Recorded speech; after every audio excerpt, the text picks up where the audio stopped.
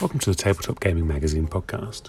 I'm Chris Eggett, the editor of the magazine, and we've got another little bonus podcast for you right here in the form of a chat I had with Lorenzo and Yama from Horrible Guild about their new sound-based party game, which is on Kickstarter right now. The game's called Soundbox. It's a kind of like Pictionary with sounds. But there's lots of little wrinkles in it which make it kind of interesting and very silly. And obviously the reason I'm dropping this as a podcast is because hearing how it all works is sort of the whole point. So enjoy. We actually don't really know what it is because we always joke about the thing that we are like a band that one year does a rock album and then a pop song with disco inserts in it. And yeah, and it's quite hard for us to have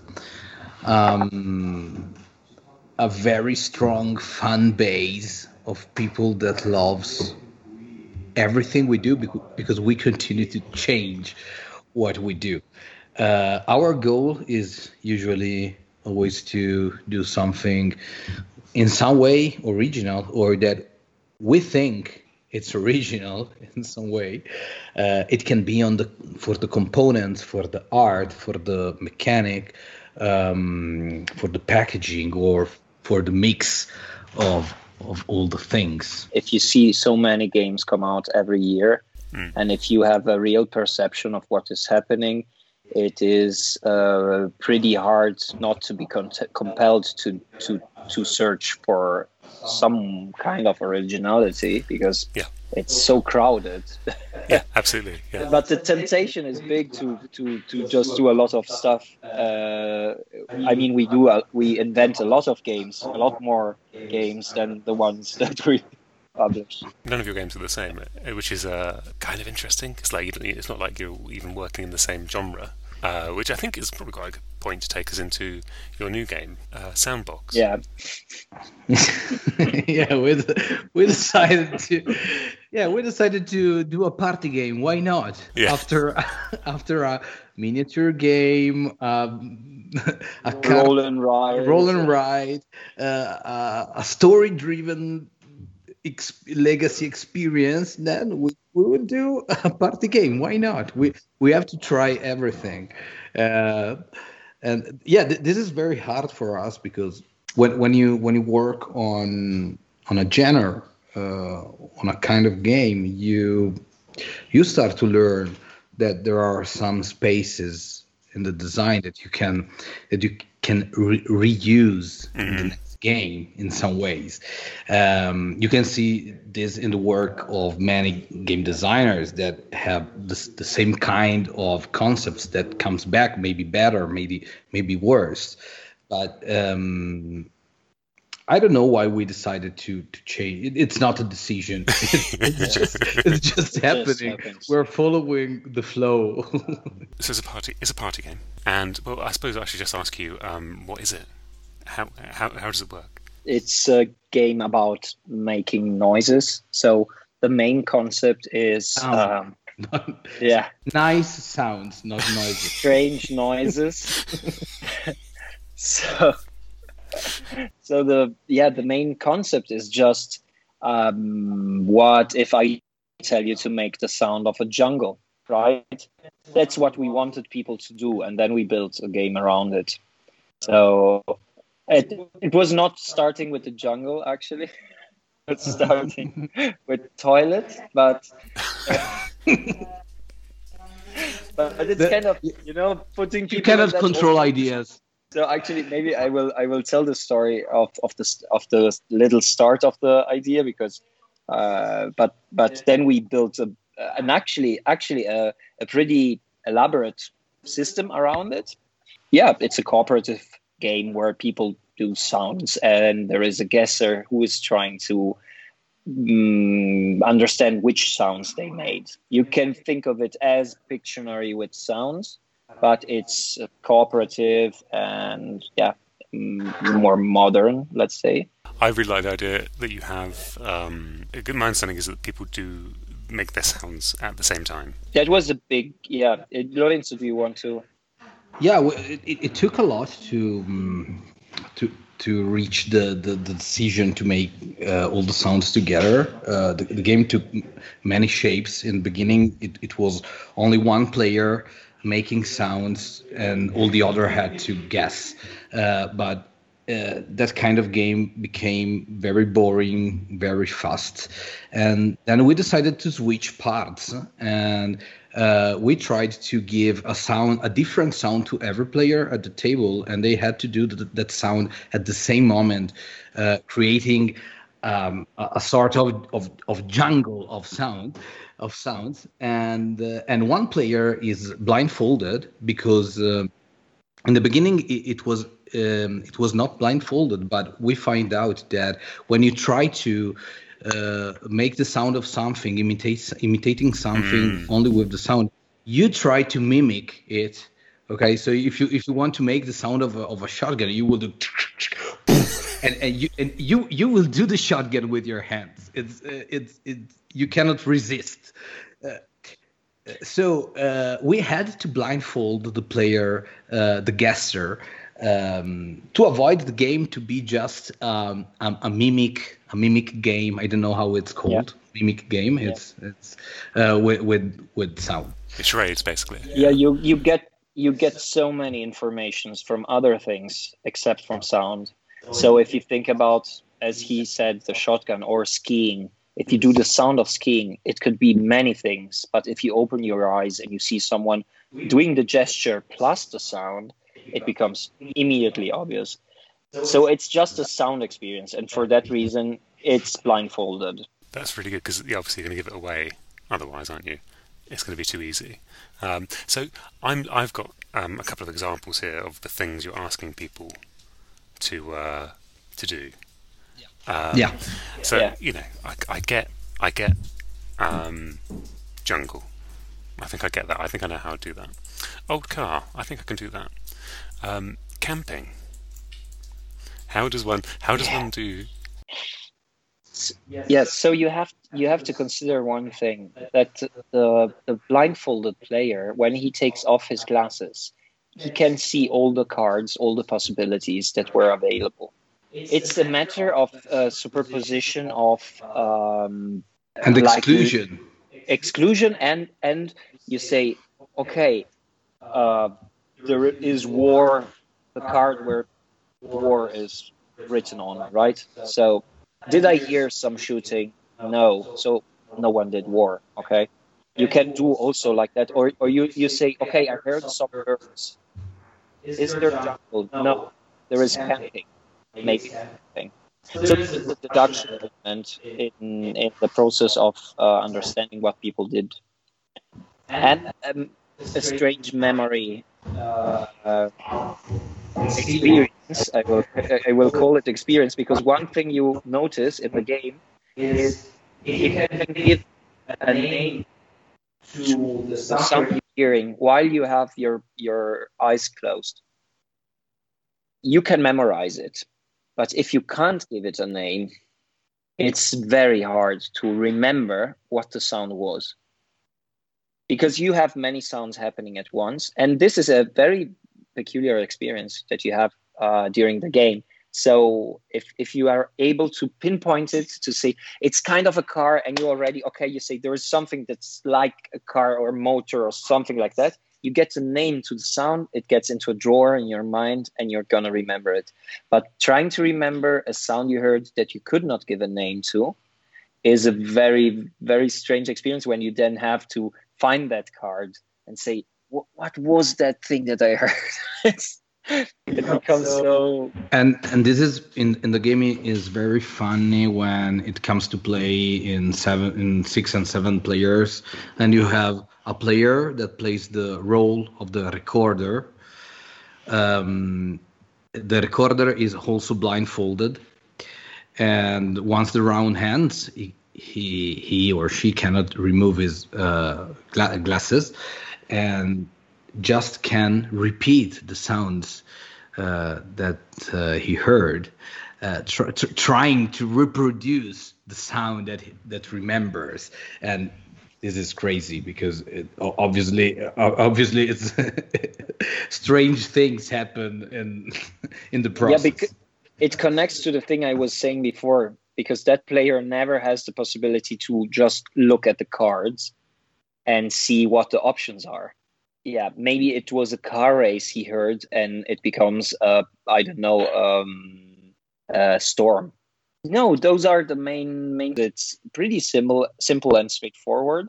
And there is a nice mechanic for the cooperative game. When you gain points, you unlock additional words and more risk to get damaged by failure. So the game has a shape, a curve to it, and you have some hearts that mark your damage, and when you finish them, you are dead, you're out. And the mixture of those two elements, so it's easier to take a lot of damage in the end game, except instead of in the early game. So you have that emotional coming to just 1 point to the end and failing just one step before your victory. And so it has a shape, it has and it changes while you play. The game reacts to the group ability. If the group is good, the game gets harder. If the group is not good and is guessing wrong a lot, the game stays easier. My assumption is that once you start playing, you'll get to a point where the person will open their eyes. They'll see a series of things in front of them that they can say, yes, that was probably a car, that whatever. So that's the wrong one. But when they get it wrong, obviously, and this is, I think, maybe the point of most party games, which is an argument will break out that wasn't anything like the noise of a parrot or a zoo or a motorway or whatever it is. Is that the experience here? Yeah, there is that. Yeah, and it's super funny because you like say, what were you doing? Is that a parrot? I mean, yeah. That was not a car. It was, I don't know, a trolley. I don't know what, something, but not a car. After every round, the players spend like a couple of minutes trying to reproduce what they were doing and what they heard, trying to say, "Hey, what the hell you did? It was impossible to." Yeah, that's part of the game. Yeah, no, I love that. I think that's a really good way to. Look at it, because I think that's why we play a lot of these games. This is like the kind of game where you almost play it for everything that happens afterwards. You know, you're playing it for that social experience. Whereas and actually doing the very silly thing that we do during the game is kind of like the price we pay. On the other hand, I always notice this thing. When I play, there is this card. It's called Bad Music Band. So, and it's one of the greatest cards there are in the game. And I always pray, please let me do Bad Music Band game. Let me do Bad Music Band. And I always end up doing some volcanic eruption or something else. And I really want to. One day I will do Bad Music Band. It will be great. So that's to say that I also am drawn to. Well, I want to try to make that sound. I want to see how it comes out. For me, it's fun. Also, the activity, not only the talking about it. But I think I suppose it is interesting because they are so broad. Because they are funny things you've picked because of how vague they are. I mean, did you actually have to put a lot of thought into that? Because I think there's a point where you're asking people to mimic something, which is quite easy, and then there's like you're kind of asking people to do like ambient noise a lot of the time, like you're trying to like a film score or something almost. So you try and do like the background noise of as we said, a police station or whatever. So how did you like make sure it was this kind of like weird broad band of audio experience? So if you ask people to do a cat, it will be immediate. So we had to put some work into finding the right cards, and also we wanted them to be somewhat creative too, and to overlap.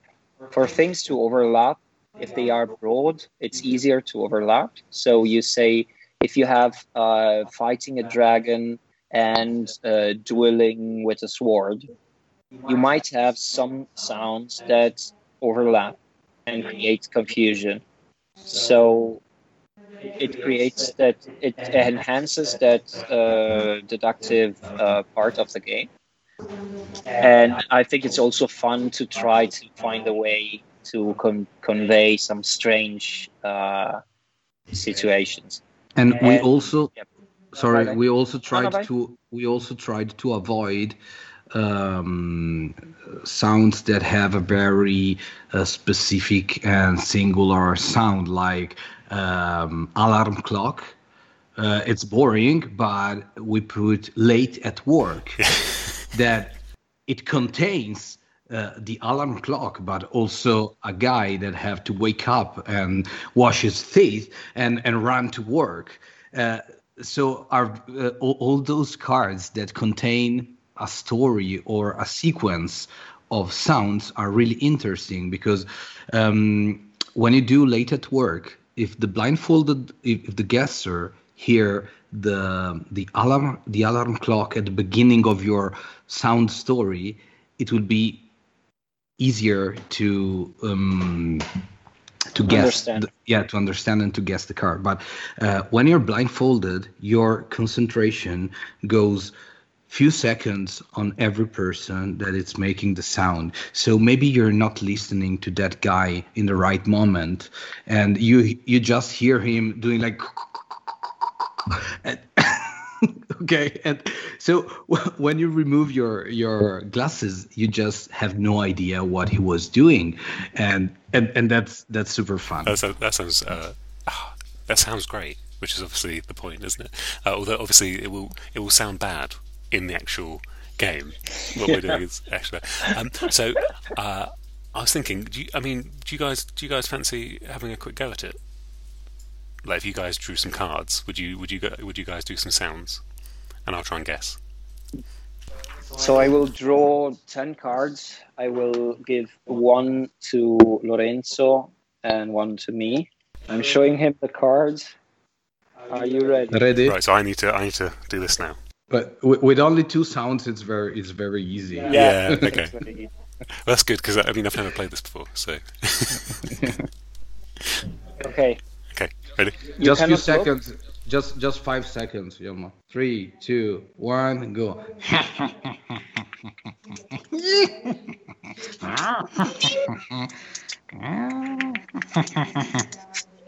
Stop. Okay. So, show the cards. So the words, it could have been are detective, illusionist, jet fighter, beach volley, evil mastermind, ninja, helicopter, police station, being fired, and typewriter. Oh, okay.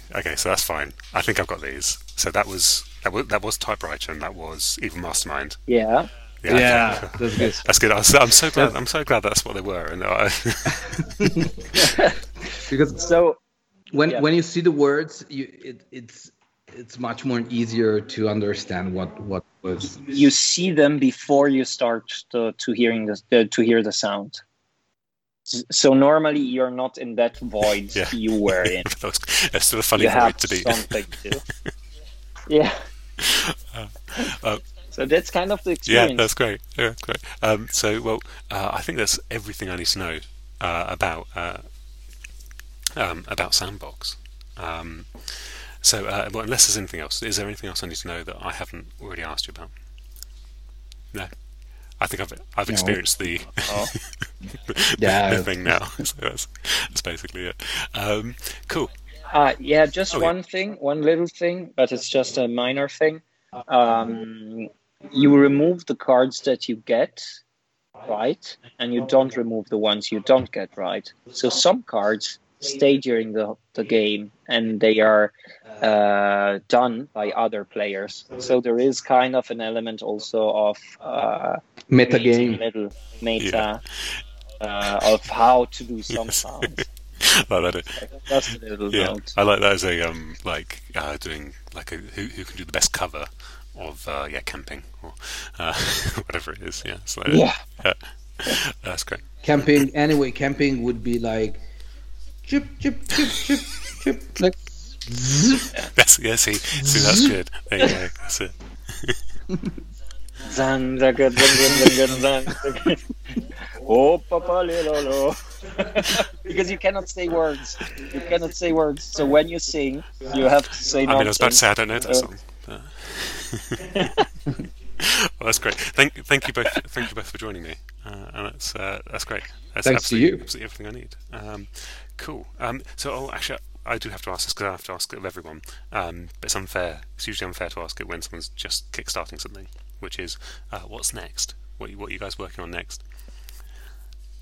We are working on a more Euro game, a sort of worker placement with a twist in the mechanic, and we are working on a cooperative narrative game based on the movies about kids in the 80s, like the Goonies and that kind of stuff. This will be more a Kickstarter project for the future, with miniatures and a lot of stuff. And we're working on a tactical 2-players game with miniatures. So we continue to do things that are completely different one from another. And then we have a drafting card game, and the drafting card game, and a speed dexterity. The speed dexterity game. Oh, what's that going to be? A speed dexterity game? Yes. You can't say. Yeah. Working title is, we can say it. I don't know. Yeah, but working title is Quicksand. But cool. I like that. We will keep you. We will say. Yeah. I mean, I'm imagining now it involves real sand. That's what I'm thinking. Which will be the first time. Something like that. The first time there is real sand in it. Okay, I think you're winding me up now. Okay. That'd be cool if there was, though. I'm trying to think that it has been a game with that level of fidelity. Just like, I mean, Robinson Crusoe didn't come with sand in the box, did it? No.